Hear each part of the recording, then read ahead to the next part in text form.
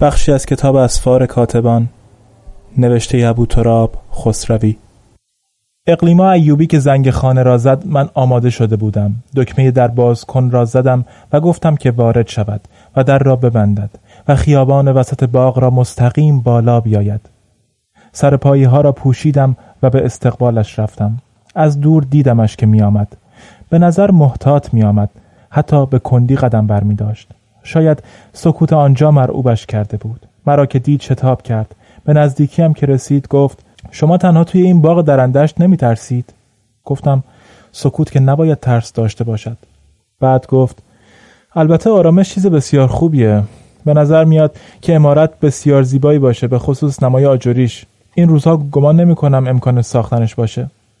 برایش گفتم: شنیدم که این عمارت چند بار خراب شده و دوباره با کمی تغییرات ساخته شده.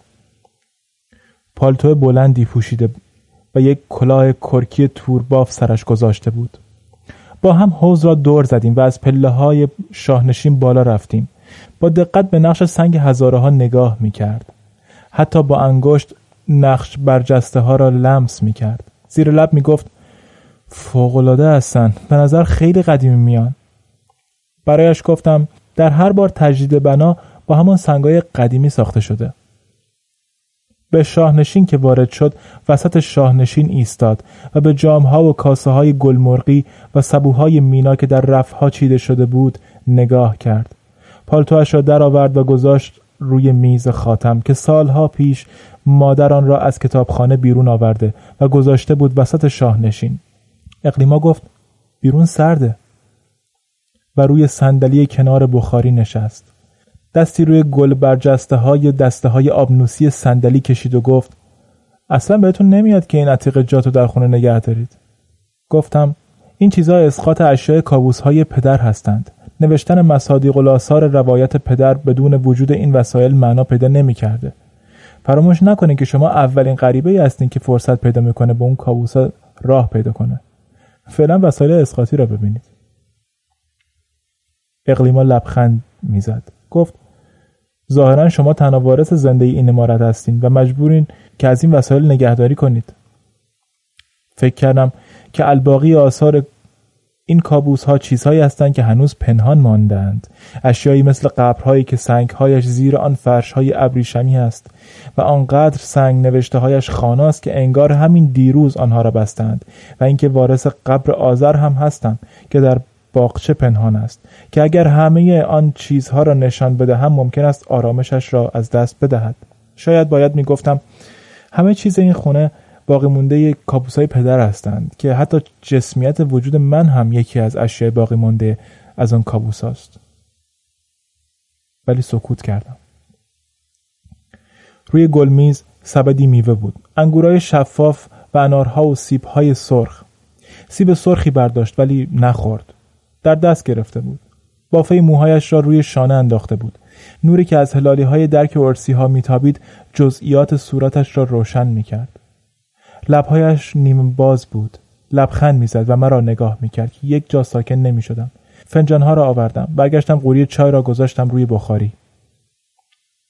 میر احمد کاشف الاسرار، اول بنی بشری که بعد از خاتم الانبیاء سید المرسلین حضرت ختمی مرتبت و 12 جانشین بر حقش حافظ اسم اعظم است و از کرمان دیار فقیران به شیراز می آید و کرور کرور نفوس مملکت فارس مستقبل قدمهایش در خط و رأس جبال الله اکبر می شوند و همین که خورشید حضورش طلوع می کند به سجده می روند و صدای ندبه از زمین بر می خیزد، سوار بر استرش از کنار ما می گذرد.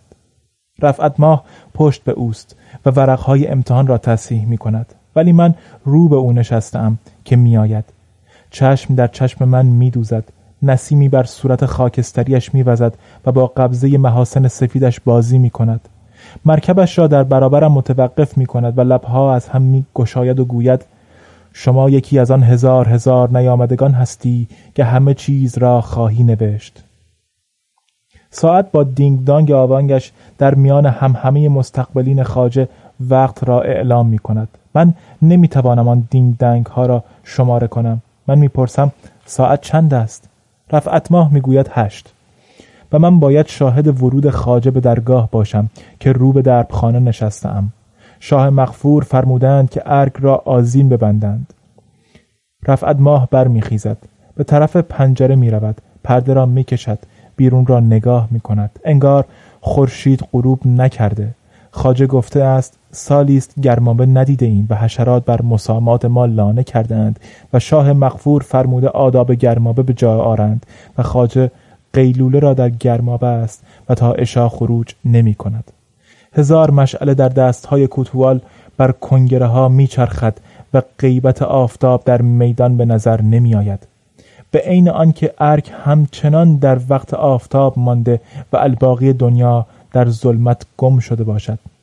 کنیزان چینی و غلامان ترک و هندو در جامه‌های زربفت مشغول خدمت هستند و شراب و نقل در 4 جانب مجلس سبیل است. رفعت ماه رادیو را روشن می کند. از رادیو صدای مارش پخش می شود. رفعت ماه در حال تصحیح اوراق امتحانی شاگردانش است. رفعت ماه می گوید امروز یک نفر تلفن کرد و سراغ آذر را گرفت. من می گویم کی بود؟ رفعت ماه می گوید یکی از همشاگردی هایش بود. می گویم چی گفتی؟ رفعت ماه می گوید چی باید می گفتم آن؟ خواجه کاشف الاسرار به مجلس وارد می شود. مریدان ژنده پوش به دنبالش می آیند. لباسهای برفگون خواجه در انبار 7 رنگی مردنگی ها و حباب های چلچراغ ها می درخشد. همه اجزاء صورتش در موها و عارضش پنهان شده الا چشمانش که مثل مورد سبز می نماید. اهل مجلس بر می خیزند. رفعت ماه جلو آینه ایستاده و موها را شانه می کشد. شاه منصور در پیشگاه سریر می ایستد. برهنه تارک است و موهای جعد بر جعد شبقگونش بر شانه های فراخش ریخته و شولای سرخی بر قامتش مثل موج در قفایش می لرزد. خواجه از کنار رفعت ماه می گذرد. عرض مجلس را می پیماید و در برابر شاه منصور می ایستد. شاه مغفور دستها را می گشاید و خواجه را در آغوش می گیرد. رفعت ماه خمیازه می کشد. طول مجلس را می پیماید و در همه مجلسیان گم می شود. شاه مغفور می پرسد ای خواجه مجلس ما را چگونه می بینی؟ و خواجه می فرماید مجلس شاهان چنین است. همیشه چنین بوده و چنین خواهد بود. مریدان به فاصله قعودی در قفای خواجه می نشینند و مطربان در جانبین ایوان طرب آغاز می کنند.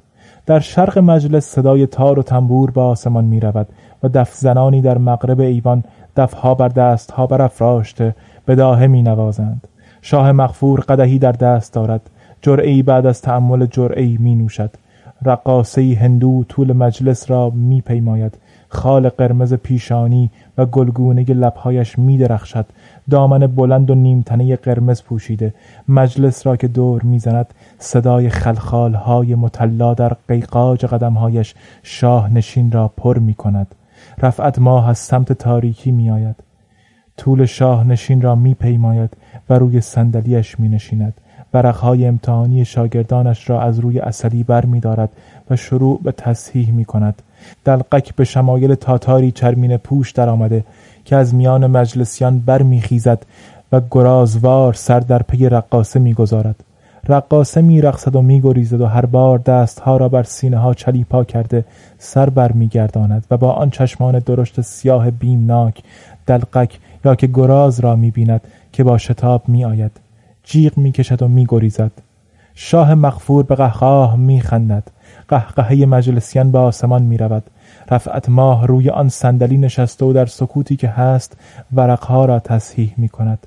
رقاصه به تاریکی می دود و دلقک یا که آن گراز از کنار پاهای رفعت ماه می گذرد و به دنبال صدای خلخالها به تاریکی می دود. شاه مغفور دستها را مثل 2 پرنده پایی می آورد و آن هیاهو فرو می کشد. شاه رو به خواجه می گوید ای خواجه از زنان روی بر می گردانی. شاید هنوز زن نکرده ای که شرم می کنی. رفعت ماه خمیازه می کشد. ورقها و قلمش را روی عسلی می گذارد و می رود.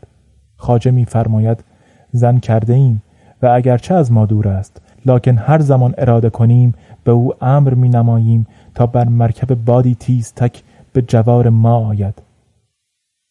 لبهای شاه مغفور به سخر لبخنده‌ای کج گشوده می شود.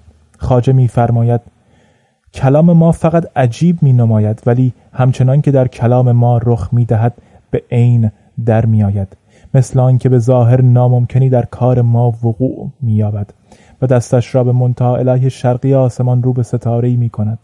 همه اهل مجلس که در ایوان تابستانی ارک نشستند رو به آسمان می کنند. بادی نمی آید. حتی نسیمی که سر شاخه های بیدهای مجنون شارستان را بازی میداد هم نیست و همه اشیاء مثل اجزای عکسی بی حرکت مانده اند که اندام بادی در آسمان می پیچد. گویی مرکبی از جنس باد و به رنگ ظلمات در آسمان پرسه می زند و فرود می آید. تخت خوابی مرصع با لنگرهای کوچک گاهواره‌ای بر سطح مرمری ایوان می نشیند و آرام می گیرد. زنی با 40 گیسوی بافت همرنگ ظلمات و چشمانی درشت و خواب زده در قرص درخشان صورت که با بزکی عتیق زیبنده گردیده بر تخت خواب می نشیند. قبایی از اطلس خون رنگ همرنگ لبهایش دارد. زیر لب می گوید چه سرد است و چینهای دامن را بر تراش ساقهایش می کشد. من رفعت ماه را در هر هیئتی می شناسم. فریاد می زنم رفعت. صدایم در شاه نشین می پیچد، ولی صدای مرا گوشهای تجریدی آنها نمی شنوند. حتما رفعت صدایم را شنیده که خیره نگاهم می کند. انگشت نشانش را روی بینیش می گذارد و من سکوت می کنم. خواجه رو به شاه مغفور می گوید بلقیس زوجه ماست که به مجلس شاه آمده. شاه مغفور مبهوت می نماید و می گوید کدام بلقیس؟ خواجه می فرماید بلقیس، همان بلقیسی که همه شما می شناسیدش. شاه مغفور می گوید اما آن بلقیسی که ما می شناسیم در کابین سلیمان است. خواجه می فرماید هموست، اما سلیمان به هر دوری سلطان نیست. گاهی هم به هیئت گدایی در می آید، چنانکه روزگاری هم به هیئت شدرک بود. تلفن زنگ می زند. من نباید گوشی را بردارم. ممکن است صدای گریه آذر باشد. گریه می کند و چیزی نمی گوید. تلفن چند بار زنگ می زند. حتی وقتی شاه مغفور هم خطابه می گوید تلفن زنگ می زند. شاه می فرماید خواجه ما را جادو کرده و او زنی افسون است، نه بلقیس. همه از مجلس بر می خیزد. زنگ تلفن قطع می شود. خواجه بر می خیزد. صورتش گلگون شده. رو به مجلسیان می گوید گوش کنید، از میان بره های سرگشته خدا تنها کافی است یک کس به ما گوش دارد تا قدرت باری تعالی را از طریق خود به او بنمایانیم و اما طریق ما سحر نیست که حضرت سلطان می‌فرماید. سحر جزء اباطیل شیطان رجیم است، آنجا که قصد مؤمنی می‌کند تا اتصالش را با باری تعالی نسخ نماید. فالمثل قصری از جنس ابر خیال بر شالوده سراب ساخته و بر منظر نگاه مؤمن می‌نشاند تا دل مؤمن وسوسه گردیده قصد زندگانی در آن قصر مجاز نماید. یا آنکه زنی از جنس خیال پرداخته بی هیچ ستری در معرض نگاه مؤمن، آنگاه زانوان مؤمن به رعشه درآید. در این حال ابلیس در هیئت مصلحی با عرقچین و ردایی سفید ظاهر گشته رو به مؤمن گوید اگر قصد آن قصر بهشتی و آن حور رضوانی داری به ما اقتدا کن. مؤمن فریب می‌خورد و به وسوسه آن خیال باطل به سجده غیر خدا می‌رود. همین که سر از سجده بر می‌دارد خود را در مأمن ماران و رتیلان می‌بیند و آن حوری مجاز بدل به عجوزه‌ای کریه می‌گردد که از تنش بوی عفن بر می‌خیزد. آنگاه مؤمن به خود می‌آید و از خود می‌پرسد که این چه خدعه بود که در ورطه سقوط کردی؟ لکن بازگشتی نیست، وی به ابلیس سجده کرده. و اما کار ما شبیه فعل معجزه است که به درجه خفیف در همچون مایی حادث می گردد، با این وصف که اعجاز جز به اذن رب اعلی وقوع نمی یابد، لکن جادو فعل عملی شیطان رجیم است. و اما کار ما حد اعلی فعل بنی آدم است، آدم ابوالبشری که از خاک برآمده و این همان فعل خلیفت اللهی است، صفتی که خدای تبارک به بنی آدم بخشوده است. همین صفت خلیفت اللهی بنی آدم است که کاشف حدود محال می گردد. در اینجاست که رب اعلی در قرآن کریم می فرماید لا تبدیل لکلمات الله ذالک هو الفوز العظیم. به همین علت است که آدمی را به صفت خیش و مخیر به اعمال در کره ارض بیافرید و اما کار ما از کار شعبده کاران جداست. شعبده از غفلت حواس آدمی سود می جوید و رفتار اشیا را متغیر می نماید. در شعبده هیچ کاری به غیر فریب انجام نمی گیرد. فی‌المثل چنین به چشمان القا می نماید که جوهر تن را اجبار نموده که نافذتر از بخارات باشد، آنچنان که از منافذ سنگ و ساروج عبور کند.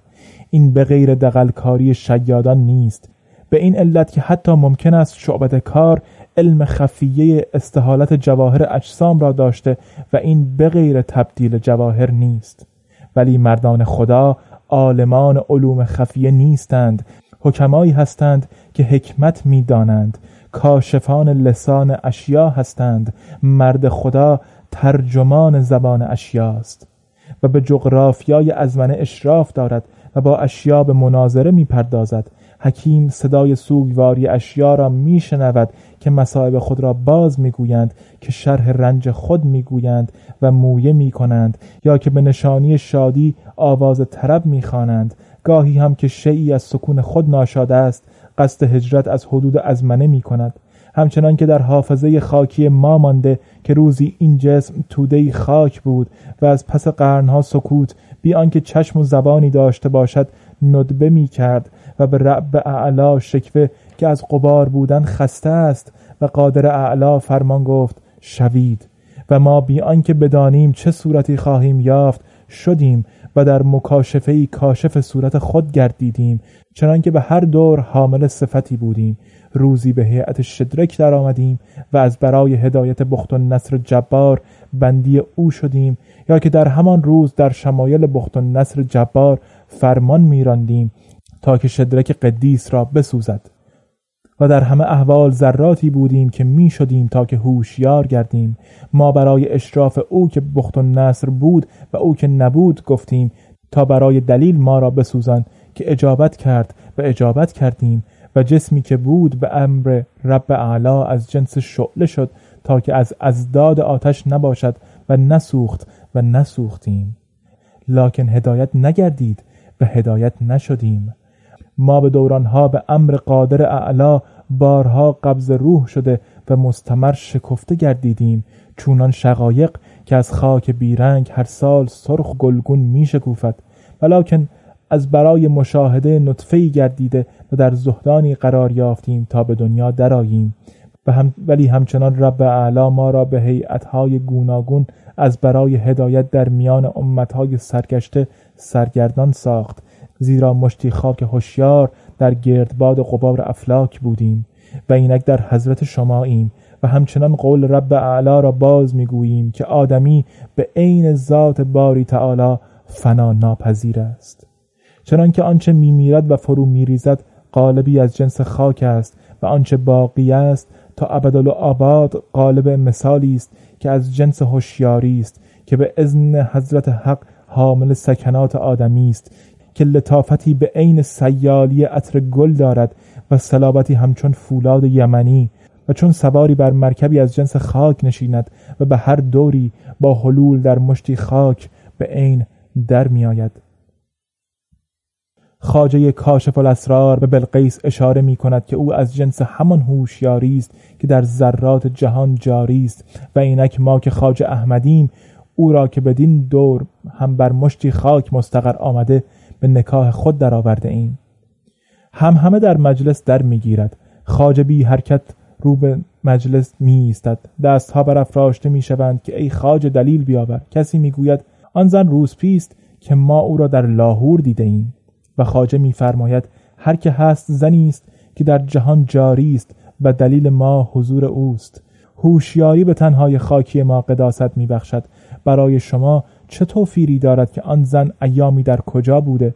مهم آن است که هوشیاری تن خاکی او را تا به کجا آورده. و به بلقیس اشاره می کند هوشیاری او را بدین دور باز آورده. و ما که خواجه احمدیم تنها تن عاریتی او را به نکاح خود در آورده ایم که به عین زمینی به هر دور ملک دهقانی است. شاه مغفور برمیخیزد، پیالش را به جایی پرتاب می کند و قطرات شرابه شرابش در هوا منتشر می شود. پیش می آید و رو به خواجه می گوید ای خواجه، این که می گویان زن چیزی نیست الا مشتی خاک، چرا او را به عین کلوخی نمی شکنی تا دوباره احیا شود؟ و بلقیس همچنان بر تخت نشسته است که خواجه می فرماید کنده سلخ و نطع بیاورید. غلامان ترک با کمرهای سیمین سفره چرمین می آورند و غلامان زنگی کنده سلخ را بر سفره نطع می گذارند. خواجه رو به بلقیس می گوید برخیز و بر نطع بایست. بلقیس از تخت بر می خیزد، پاچین اطلس دامنش را جمع می کند و پاورچین سطح صیقلی مرمرهای سبز را می پیماید. تراش ساقهای بلقیس بر سطح شنگرفی نطع می درخشد. بلقیس در کنار کنده سلخ بر دو زانو می نشیند، سرخم می کند و زنخدان بر گودگاه کنده می گذارد. دستها و بازوان به دور کنده می پیچد و تراش بلند و سفید انگشتانش را در هم می بافد. موهای سفید افشانش بر کنده می آویزند.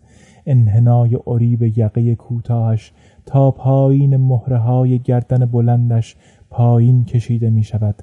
بعد سر بالا می آورد و قرص ماه را نگاه می کند که سایه ابری از رویش عبور می کند و نوری سفید چون لعابی شیری بر سروها و تراش سنگی پیکرها و دیوارهای بلند باروها نشسته است. خواجه میر احمد ساطور از دست میر غضب می گیرد و می فرماید ما اینک در نظر اهل ظاهر به شمایل عاریتی میر غضب در می آییم، حالان که عملی هستیم که کلوخی می شکنیم. و ساطور را به آسمان می برد. دستها به کمرگاهش به طرفت العینی چون چله کمانی قوسی معکوس بر می دارد و ساطور بر فراز دستهایش صفیر می کشد و رشحات خون بر گونه هایش می نشیند. خواجه می فرماید ما اینک جسم بلقیس را چونان شعری تقطیع می کنیم و به دستان شما می سپاریم تا که جزء تنش را لمس کنید و ببینید که از خون و گوشت و عصب است و با سرانگشتانتان گرمای تنش را حس کنید و جسم بلقیس را بر کف مرمری ایوان چون گوسپندی مسله می کند و هر پارش را به سمتی از مجلس پرتاب می کند. با پرتاب هر پار از تن بلقیس غریو مجلس بر می خیزد از رشحات خونچکانی که مثل باران بر گونه هایشان می ریزد. ساق بلقیس را چون پاره‌ای چوب سپیدار به مشرق ایوان پرتاب می نماید. سر و گیسوانش را با شرابه خونی دلمه و شریانی سبز چون گویی چرخان به حوض بزرگ سلطانی پرتاب می کند.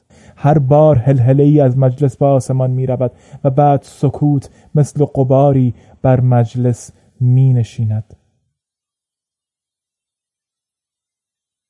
خواجه رو به مجلسیان می گوید شما پاره های تن معشوق ما را مسح می کنید و گرمای او را لمس می نمایید. اینک دست های شما به خون معشوق ما آلوده است. به دست هایتان بنگرید. اجزای تن معشوق ما در دست های خون آلود شماست. اینک ما به شما می گوییم که این گوشت و خون گرمی که در دست های شماست صورتی دیگر از خاک است. همان غبار است که در باد پرسه میزند. همان گرمای خورشید است که بر گونه های شما میتابد. تن آن زن از جنس ستاره و ماه است و این همه خود این آیات حضرت حق است که قادر است. حضرت حق که ما به نام همو معشوق خود بلقیس را میخوانیم که مثل غبار از دستهای شما برمیخیزد و همانی خواهد شد که بود. معشوق خاکی ما نشسته بر این تخت مرصع. کهکشانی از اجزای تن بلقیس از دست مجلسیان به هوا برمیخیزد و گردبادی تنوره میکشد و در هم میپیچد و شبه زنی شکل میگیرد که پاهای عاجگونش را بر ایوان میگذارد. همین که پاها بر کف مرمری ایوان قرار میگیرد اجزای تن بلقیس مجموع میشوند و به هیئت زنی در میآید که با تأنی قدم بر میدارد، همچنان که بود، پریشان و خواب زده.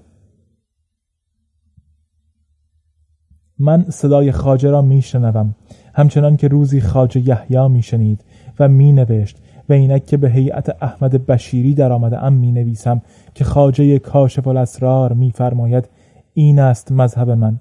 تن معشوق ما حتی به ضربت ساطورهای سلخ هم تقطیع نخواهد شد. حتی از پس 1000 بار مردن هم دوباره به پا خواهد خاست، زیرا که از جنس باری تعالی است و ما با همان صورت ازلی و ابدی که هر بار در حضرت معاد او در آمده ایم همچنان در می آییم، حتی اگر به هیئت الفاظ کلمات بر بسیط کاغذ کاتبان باشیم.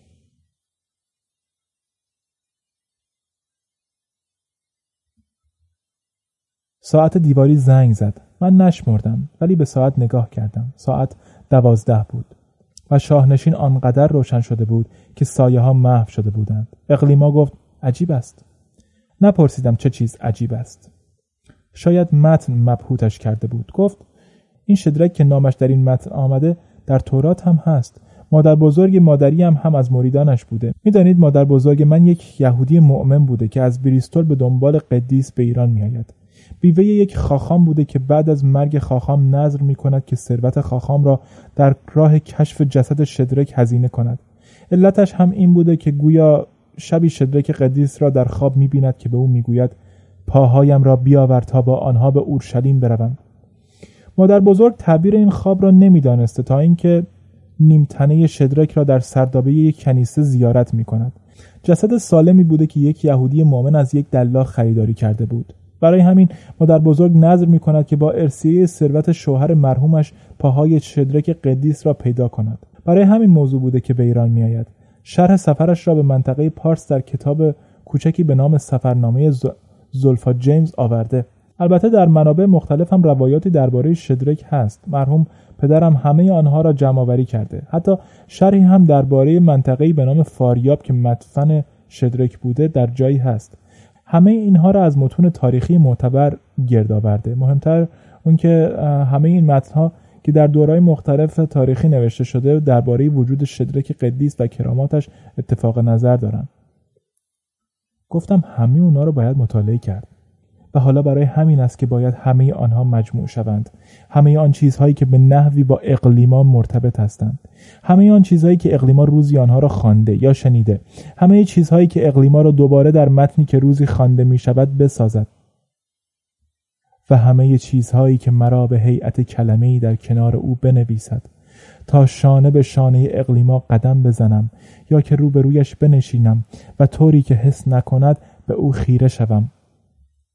هرچند که او همیشه حواسش به همه چیز بود که سنگینی نگاهم را با پوستش حس می کرد. باید در این متن همه چیز را بنویسم و او را طوری بنویسم که کلمات وجودش همان طور باشد که بود. مثلا با کلمات کبود چشمانش همان طور به من نگاه کند، یا لبهایش را طوری بنویسم که تا ابدالآباد با من در حال گفتگو باشد.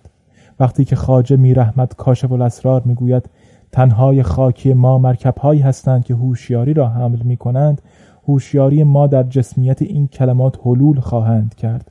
بدنهای خاکی ما و این کلمات مستهلک چه شباهت غریبی خواهند داشت. اقلیما نگاهی به ساعتش انداخت و گفت باید برود و دستش را دراز کرد. اولین بار بود که گرمای دستهایش را حس می‌کردم. آن خطهای صمیمی چهرش محو شده بود که دوباره نمایان شدند. لبخند زد و گفت تلفن میزنم و بهتون میگم که کی بیاید تا اون متنها رو براتون بخونم. بعد شاید عجله داشت که با شتاب رفت.